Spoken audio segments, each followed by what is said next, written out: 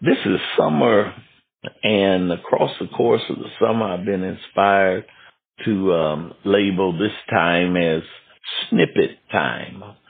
Perhaps not as lengthy or as deep as I would normally share, but just something to keep us focused and together and connected to the Word of God during the summer. You know, summer's so short in Chicago. It'll be snowing before you know it. But let's enjoy the weather, but let's also enjoy and be edified by the Word. This is summer snippet number 4. I want to talk about long-suffering. Snippet number 1, I talked about love. Snippet number 2, that marvelous teacher from Freedom, Marsha Reed, talked about joy. And again, summer snippet number 3, again, that marvelous teacher talked about peace. And so this is the next fruit in the bowl, so to speak, long suffering. And I want to tell you from the offset that this is the only one of those 9 fruit listed that I probably will take 2 lessons to talk about, just because I don't want to be too long. Galatians chapter 5.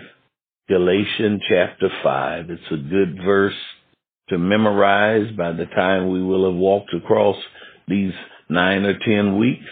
I pray, God, that the word will have gripped our spirit.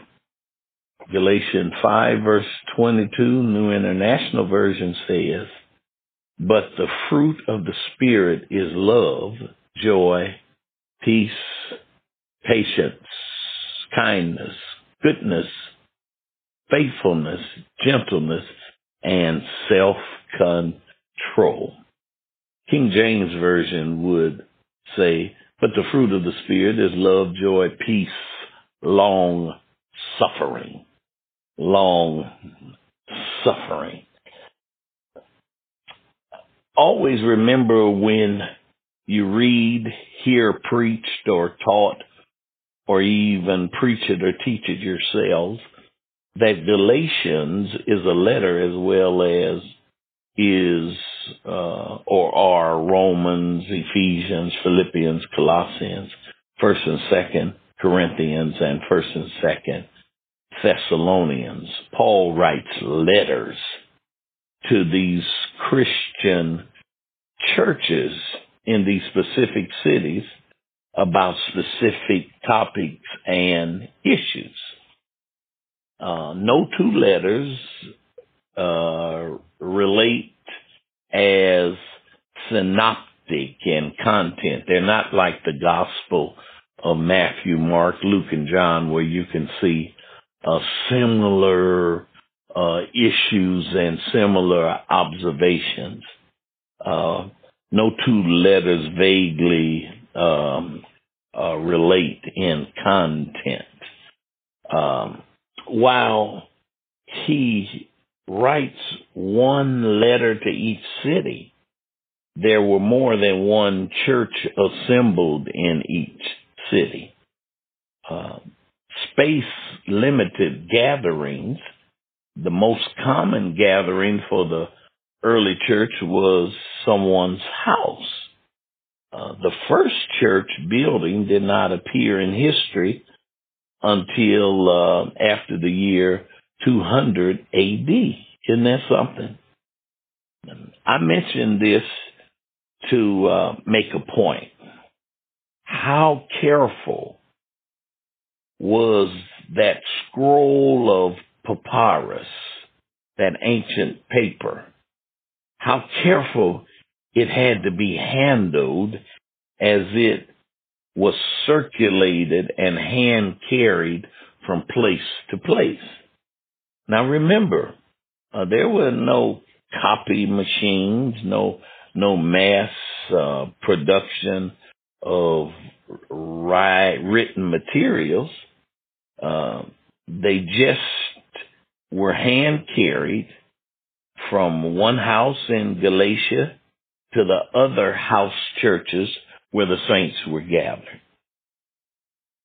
That should lead us to appreciate how our spiritual ancestors in the first and second centuries literally cared for the word. They cared for it in their hands. This papyrus, this early paper fabric was fragile. Deacon Rachel just returned a couple months ago from Egypt, and she brought me a document that was on original papyrus. It's very fragile paper. Now you contrast that with the manner in which copies of the Word of God, the Holy Bible, is treated today. Now understand, in Paul's day, he wrote these letters. They were hand carried, very meticulously transferred from house to house. Think about how we treat our hard copies of the Bible today. I've seen it even at Freedom, unfortunately. Ripped Bibles, torn Bibles, pages missing, Bibles just thrown into unlikely places. Thank God our ancestors cared for the original. Can we do the same with the copies? How you treat your Bible speaks to how you treat God, because it's the written word. He is the word. Christ is the living word. I wanted to say that although we're moving swiftly to a paperless society, I want to urge you to keep your hard copy of the Bible in good shape. It is not subject to a digital disappearance or computer crash. Those are just some words that I was inspired as I sat here preparing my lesson for tonight. How we've been so blessed to have paper that's more endurable than papyrus, and we can have our own copy. So let's treat our copies with care. Now, let me say what I wanted to say. Love, joy, and peace are upward qualities. Now, the fruit of the Spirit is love, joy, and peace. You got to have them in your soul and your spirit for the rest of the fruit in the basket to be nutritional. Love, joy, and peace are so essential that if they are not in your life, the whole bowl is spoiled and useless. So, love, joy, and peace are upward qualities. They deal with the disposition of the soul, what God puts in our souls. This next section for the next several weeks of qualities, for lack of a better term, are outward qualities: long-suffering, gentleness, and goodness. Long-suffering, gentleness, and goodness. Of course, the NIV translation calls it patience, kindness, and goodness. I opt tonight to use the King James Version instead of patience. And the King James word is long-suffering. Long-suffering. I just like it because it sounds more implicit. It sounds more indicative and expressive of a specific type of patience. It's patience that can suffer a long time. And I like that word, long-suffering. And this object of this specific type of patience is people. People who you will get frustrated with, who will push your level of frustration to the boiling point. You need for those type of people long-suffering, a patient that can suffer a long time. When we're exhausted from trying to help people who don't act like they want or appreciate our help, we need long-suffering.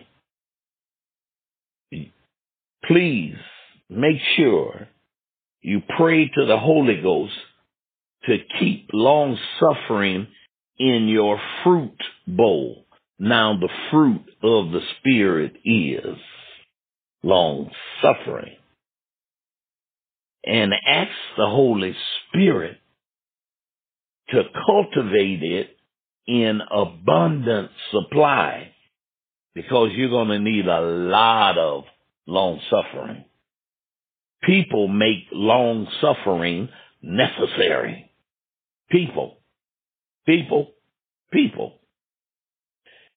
It's easy to be Christ-like with people who appreciate us or show us kindness, but are we going to act just as Christ-like when people do not appreciate us?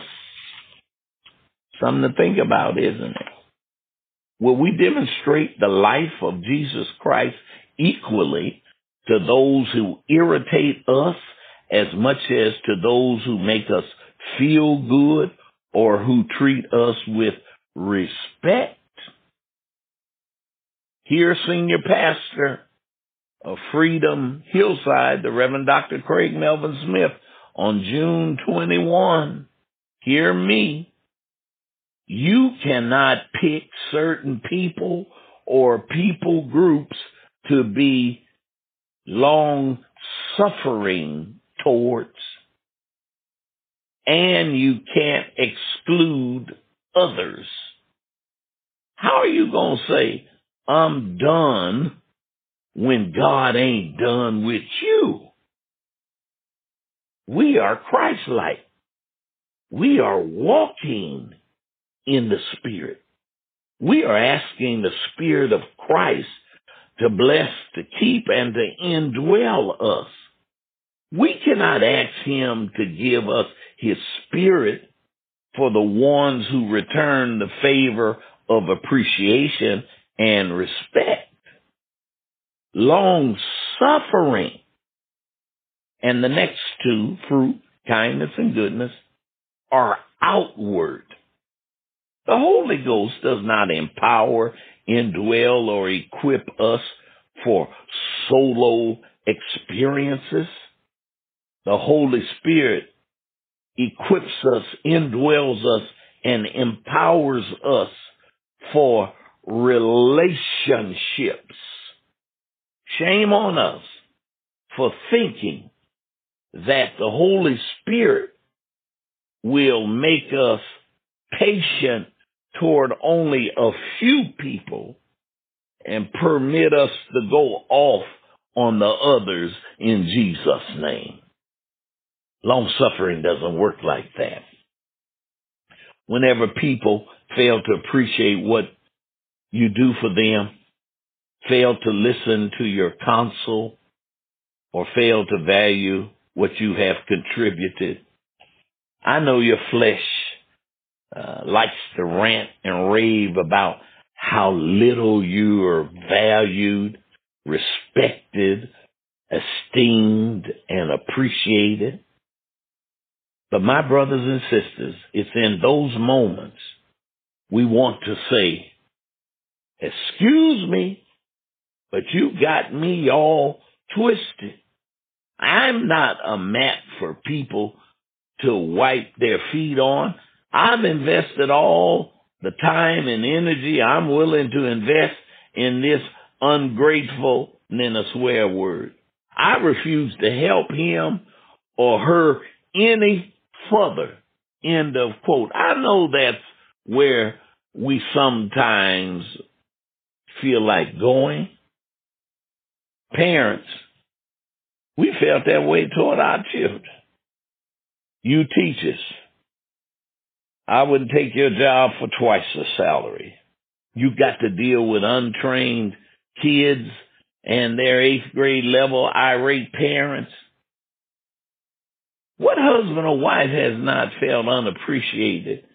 What friends haven't felt that same way toward their friends who are more parasitic than promoting? And don't let me call the roll at the church house. Have you ever felt unappreciated in the Lord's house, in and among the ministries of the Lord? But yet you know it's the will of God for you to keep working and striving to make the best out of the situation. You know what it requires? It requires long suffering.